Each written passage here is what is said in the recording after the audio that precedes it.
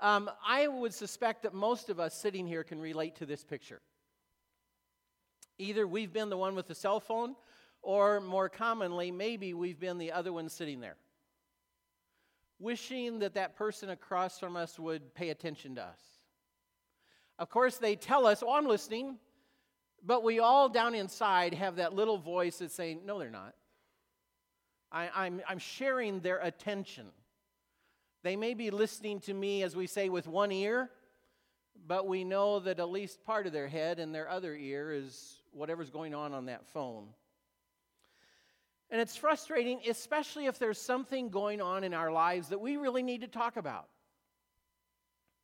It's almost like, the little kid goes over and grabs dad's face and turns it, look at me. They want that attention. They need that attention, that sense that you're really listening to me. Part of why is I want to know that you understand. Whatever I'm trying to explain, whatever I'm trying to share, or even the question I'm struggling with, it makes a huge difference for me if I realize you understand. You're listening. You get it. But you see, the other thing that does is it tells us I matter. I'm important enough that you put away the phone or whatever else you're doing, and you really listen to me. And it gives me this important message that you matter. We have been talking about the names of God. And we've looked at a variety of these names. If you're new today, there are dozens of names for God in the Bible. And they're used because each name for God highlights a different aspect of His character, a different way that He relates to us. And so it's in looking at all of these names that we get a bigger and a clearer picture of God and who He really is. We began looking at Elohim, the mighty God. This is the God of Genesis 1, the God of creation. The God who can speak and the universe appears. The God who can just speak and the dry land comes out from the water. The God who can just speak and there are birds and animals in the sea and animals on the ground because He is mighty God. But then we also looked at Yahweh, Jehovah. I am is the literal meaning of it. It's when Moses says to God, who do I tell Israel sent me? And he says, tell them I am sent you. And we saw that it is a message that God has always been and will always be, but not just of His being eternal. He is whoever we need Him to be. In one sense, He is everything. He is I am. And then we also looked at El Shaddai, God Almighty. He is the mountain God. If you weren't here, the Shaddai is this enormous mountain. And God says, that's who I am. When Abraham and Sarah are doubting, will they ever have a child? Will they really have a nation that God promised? And God says, I am El Shaddai. I am God the mountain. I will never be moved. And I want to explain this. If you weren't here the first Sunday, remember Hebrew goes right to left, so everything's backwards from our perspective. So El is the first word. It's two words. And El is the Elohim, God Almighty. But the words are combined. And all the names of God we're going to see from this point forward will either be El something or they will be I am something. But the El is really cool, and I want you to capture that. Because it takes whatever the second word is. Like this is mountain, this mighty solid mountain. But when you add El to it, it's like it's a God-sized mountain. It's sort of exponential multiplication. It's the biggest mountain you've ever seen. Now multiply it 1,000 times. It's El Shaddai, the God who is a mountain. We can always count on Him. And the reason I want you to capture that is that takes us to today. Today we want to look at El Roi, the God who sees me. And there's a great story behind this name because it's not a name God announced. The first three names, God announced them. This one, he was given. And he was actually given it by a non-Jew. A lady named Hagar. If you're not familiar with Hagar, she was Egyptian. And she was a slave. She had whatever had happened in her, bad things in her life. You were either captured in a war, or you were sold into slavery because your parents couldn't pay a debt, or you were born into slavery. All three were terrible circumstances, and that had been Hagar's lot. She had no rights. She had no future. She was a slave. And she wasn't even living in Egypt, her own country. She was owned by Sarah, the wife of Abraham. And when we looked at El Shaddai, the mountain god that can be counted on, that name came when Abraham and Sarah couldn't have children. And yet God had promised them children, and yet they were 85 when today happens, or this story happens. 85, still no children. God has said, you can trust me. But they didn't. And Sarah wanted a child more than anything. And she could not have a child. They had tried, obviously, for decades.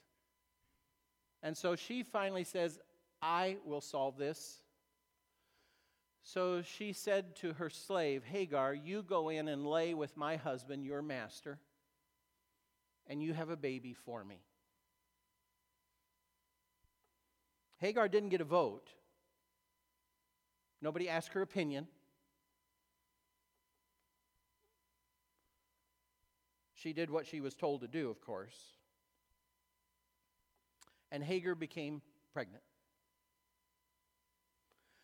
And of course, when Sarah thought that would fix all her problems, it didn't, did it?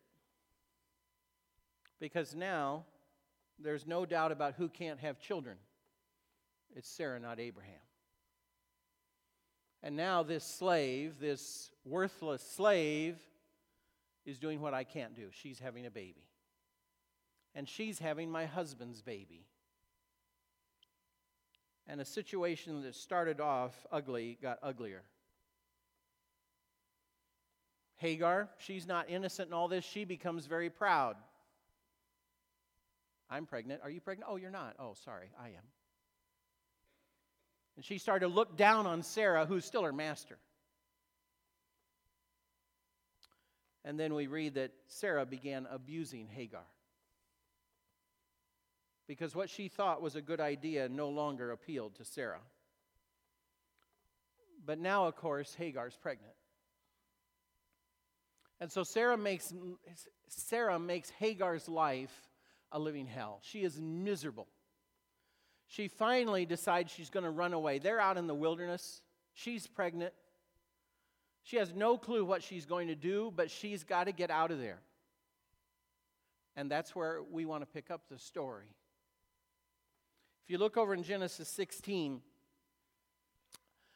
I want you to see what happens after Hagar runs away, pregnant, a runaway slave, far from Egypt, far from her home. I want to start in verse 7. Then the angel of the Lord found Hagar near a spring in the desert. It was the spring that is beside the road to Shur. And he said, Hagar, slave of Sarai, where have you come from, and where are you going? I'm running away from my mistress Sarai, she answered. Notice she has no clue where she's going. She can only answer the first half of the question. Then the angel of the Lord told her, go back to your mistress and submit to her. The angel added, I will increase your descendants so much that they will be too numerous to count. The angel of the Lord also said to her, you are now pregnant and you will give birth to a son, and you will name him Ishmael, for the Lord has heard of your misery. Now hold your finger there, but before we read verse 13, notice the message of the angel to Hagar.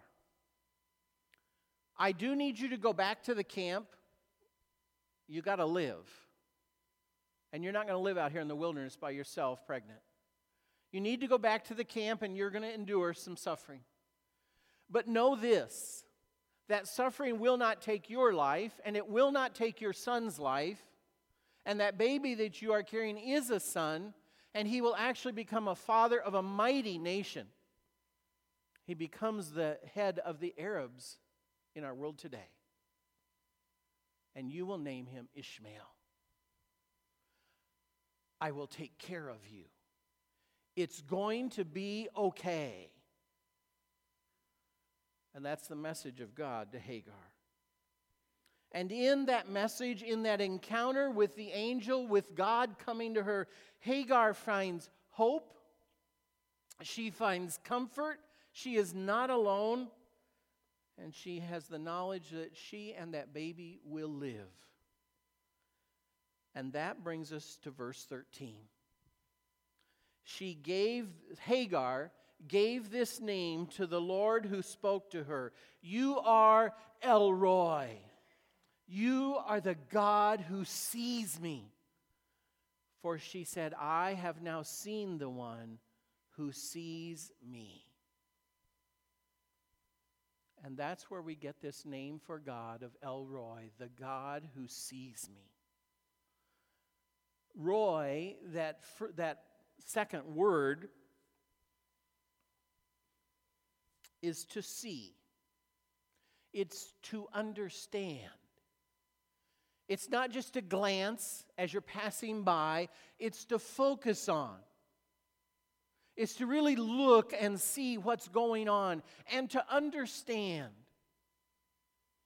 And not just to understand or to notice or file something away as, oh, that's interesting.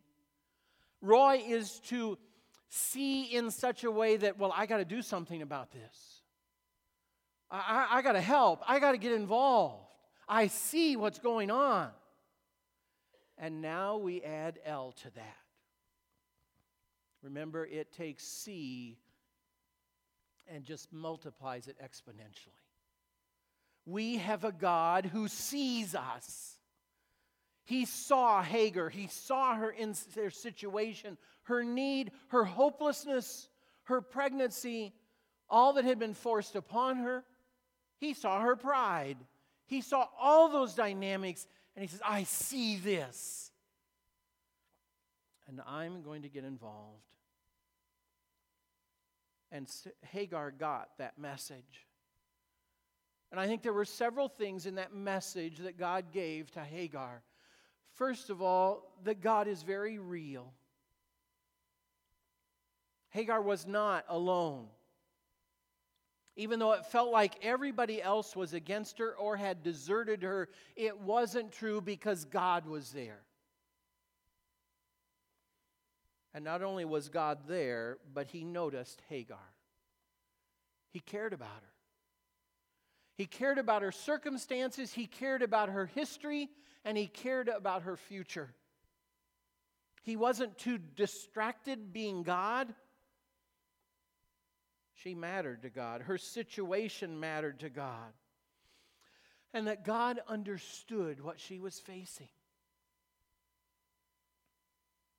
Her fears, her doubts, her questions, her needs, the needs of her unborn baby. God saw all of that. And he had come near to help her. The great good news that we have is that we have this same God today. El Roi is our God. Our God is the God who sees us. You're not alone. Whatever you may face in life or at a time in the future when you feel like I am alone and maybe the people you have normally turned to are too busy or the people you normally look to for help are maybe even against you.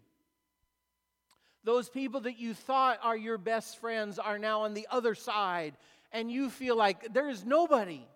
That's not true. You may feel that. That may be your emotion, but the facts, the reality is you are not alone because there is God, El Roi. And not only are you not alone, this God cares about you. You are one of His children created in His image, Genesis tells us.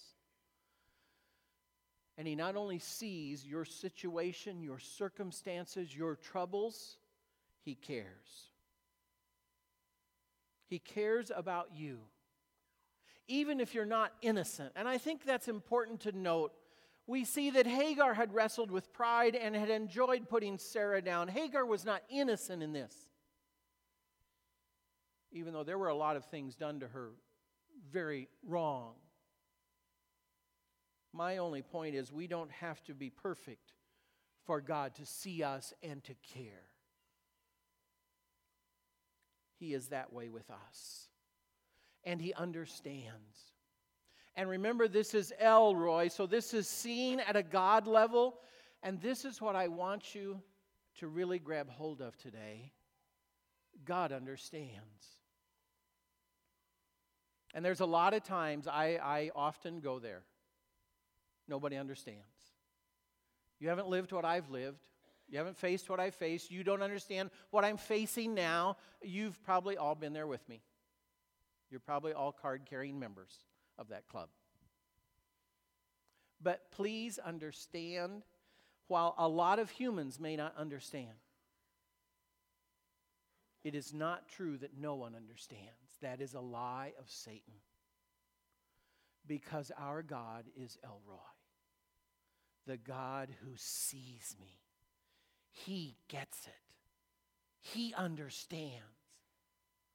And the truth is, because He is God, He actually understands my situation better than I do. I know I think I've got it all figured out. I think I understand it all, painfully so. I think about it forwards and backwards, day and night. I know. But God knows even more. He sees more clearly. He sees a bigger picture than I see.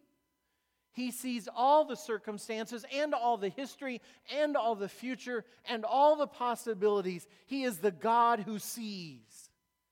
He is El Roi. And He is the God who wants to help. I love that song we sang about Jesus. And it says, "You didn't want heaven without us. And so you came down." That's the God who sees. And because He sees, has to do something about it to help. And God helped Hagar. And God helps us. He doesn't just see and understands, He helps. Now, there's one thing we need to talk about here. Do we really want God to see everything? Be honest. I would suspect all of us have at least at some time said, "Yeah, I'm not so sure I like this idea." You know, oh, parents are gone. Ooh, that's better. Is anybody looking? Nope. Good. There's times that's a little intimidating, isn't it? That God would see everything. Sometimes we don't want God to be El Roi. It's interesting here, and I want us to wrestle with this for a minute. If we're not sure we want God to see everything, why is that? Because you see, I'm afraid it tells us more about us than it does about God. And I want you to think about that for a minute. If I don't want God to see everything, is that really about God or is that about me? In Psalm 139, we're going to read a few verses in a minute, but in Psalm 139, David goes to great length talking about this El Roi, this God who sees everything. And he says, it doesn't matter where I go, you're there. I can go to the highest mountains, you're there. I can go to the bottom of the ocean, you're there. I can go to the farthest parts of the world, you're there. Wherever I go, you see me. I, in a sense, can't get away from you, God. Now, is it good news or bad news? Well, I thought about that this week. Well, I don't like it when God sees me for a couple reasons. One, if I'm doing something I really know it's wrong, but I want to do it anyway. So God, could you look the other way? I will always remember, I think I've even mentioned this in a sermon years ago at church camp. And this speaker said, you know what? Everything you've ever done is going to be played on a video screen for everybody to see when Judgment Day comes. And I'm like, whoa, I do not want that to happen. It was a terrifying thought. And so in one sense, if I'm not sure I want God to see everything, maybe it's because I'm doing something that I really know I really shouldn't do this, but I am. But I thought, well, that's not always the case. There's another reason I don't want God to see, and that is if I'm trying to play God. I want to be in control here. It's sort of like, leave me alone, God. I want to be in charge here. I want to call the shots. I want to make the decisions. I want to decide what's right for me. And that's a temptation that goes all the way back to a couple named Adam and Eve. And Satan says, hey, you can be God. Eat this fruit. And it always sounds good to us as humans. I could be God. Hey, that's cool. And Satan still whispers that in our ears. And there's times we say, God, leave me alone. I want to call the shots here. But when I do that, what I'm really doing is deceiving myself because I'm not God. You're not God. We're not. And we're not even qualified. We're not qualified to be God's toenail. For our strength, our wisdom, our perfection, our goodness, you name it. But we lie to ourselves and we're tricked. But what I want you to see is what Hagar saw and what David saw. The reality is, the truth is, the fact that God is here and sees is incredible good news. We should be thrilled with the God who is El Roi, who sees us and cares. That's the good news. Psalm 139, verses 4 through 6. David has already talked about how much God sees everything. And then in verse 4, barely a word is on my tongue. Before a word is on my tongue, you, Lord, know it completely. You hem me in behind and before, and you lay your hand upon me. Such knowledge is too wonderful for me, too lofty for me to attain. And I had to look that one up. What's that too lofty for me to attain? But as I dug around in some commentaries, what the message of that really is, this is such a higher level concept that I can't even comprehend it. The fact that you, mighty God, are there and see everything and are always there for me. Wherever I go, you're there. And he says, what a comfort that is to me. You hem me in front of me and behind me. You're right there in front of me, and you're right there behind me, and you lay your hand on my shoulder. Wherever I go, whatever I'm facing, whatever the situation, whatever the problem, you understand and you are right there with me. And both David and Hagar would say that is incredible good news. You hem me in behind and before me. That is who God is. And that's who He wants to be for you. A God who sees you not to inhibit your life or whatever your plans are. A God who sees to be there with you and to help you, just like He did Hagar.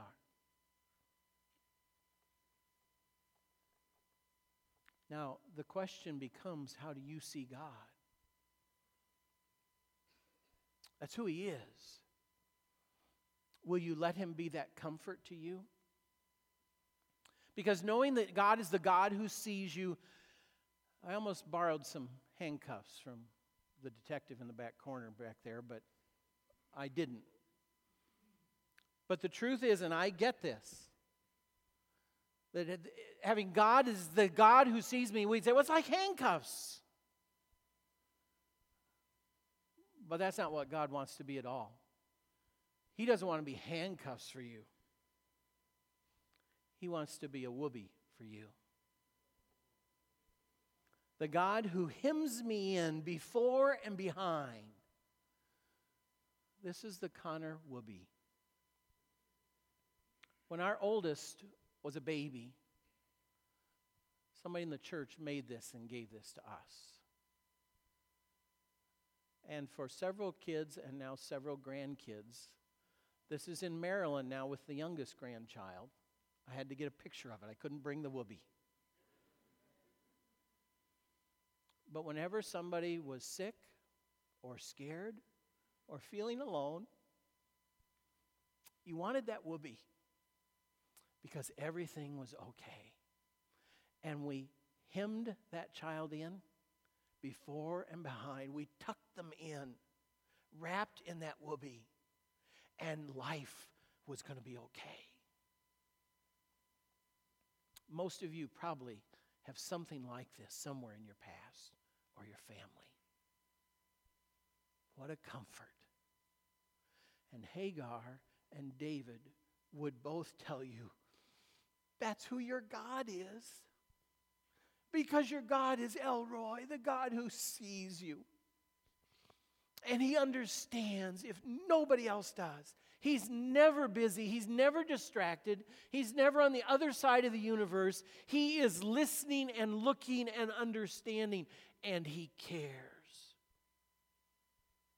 And He does understand. And He cares so much, He will not just let you sit there. He will come and help you. Hemmed in before and behind with His hand on your shoulder, it's going to be okay. I am the God who sees you.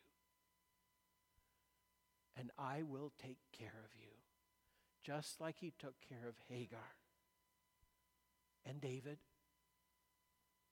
and Paul and Mary and Martha and Lazarus, who came out of that grave because his name was called. The God who sees, the God who cares, the God who loves you. Open your life up and allow that God to come near you. You come near Him. Let's pray.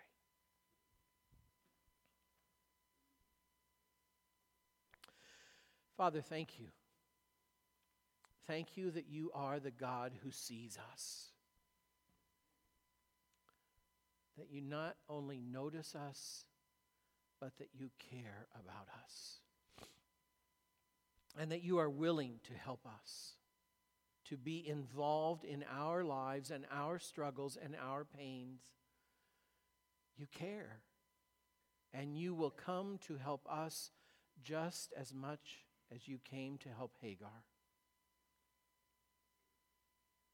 We praise you and thank you.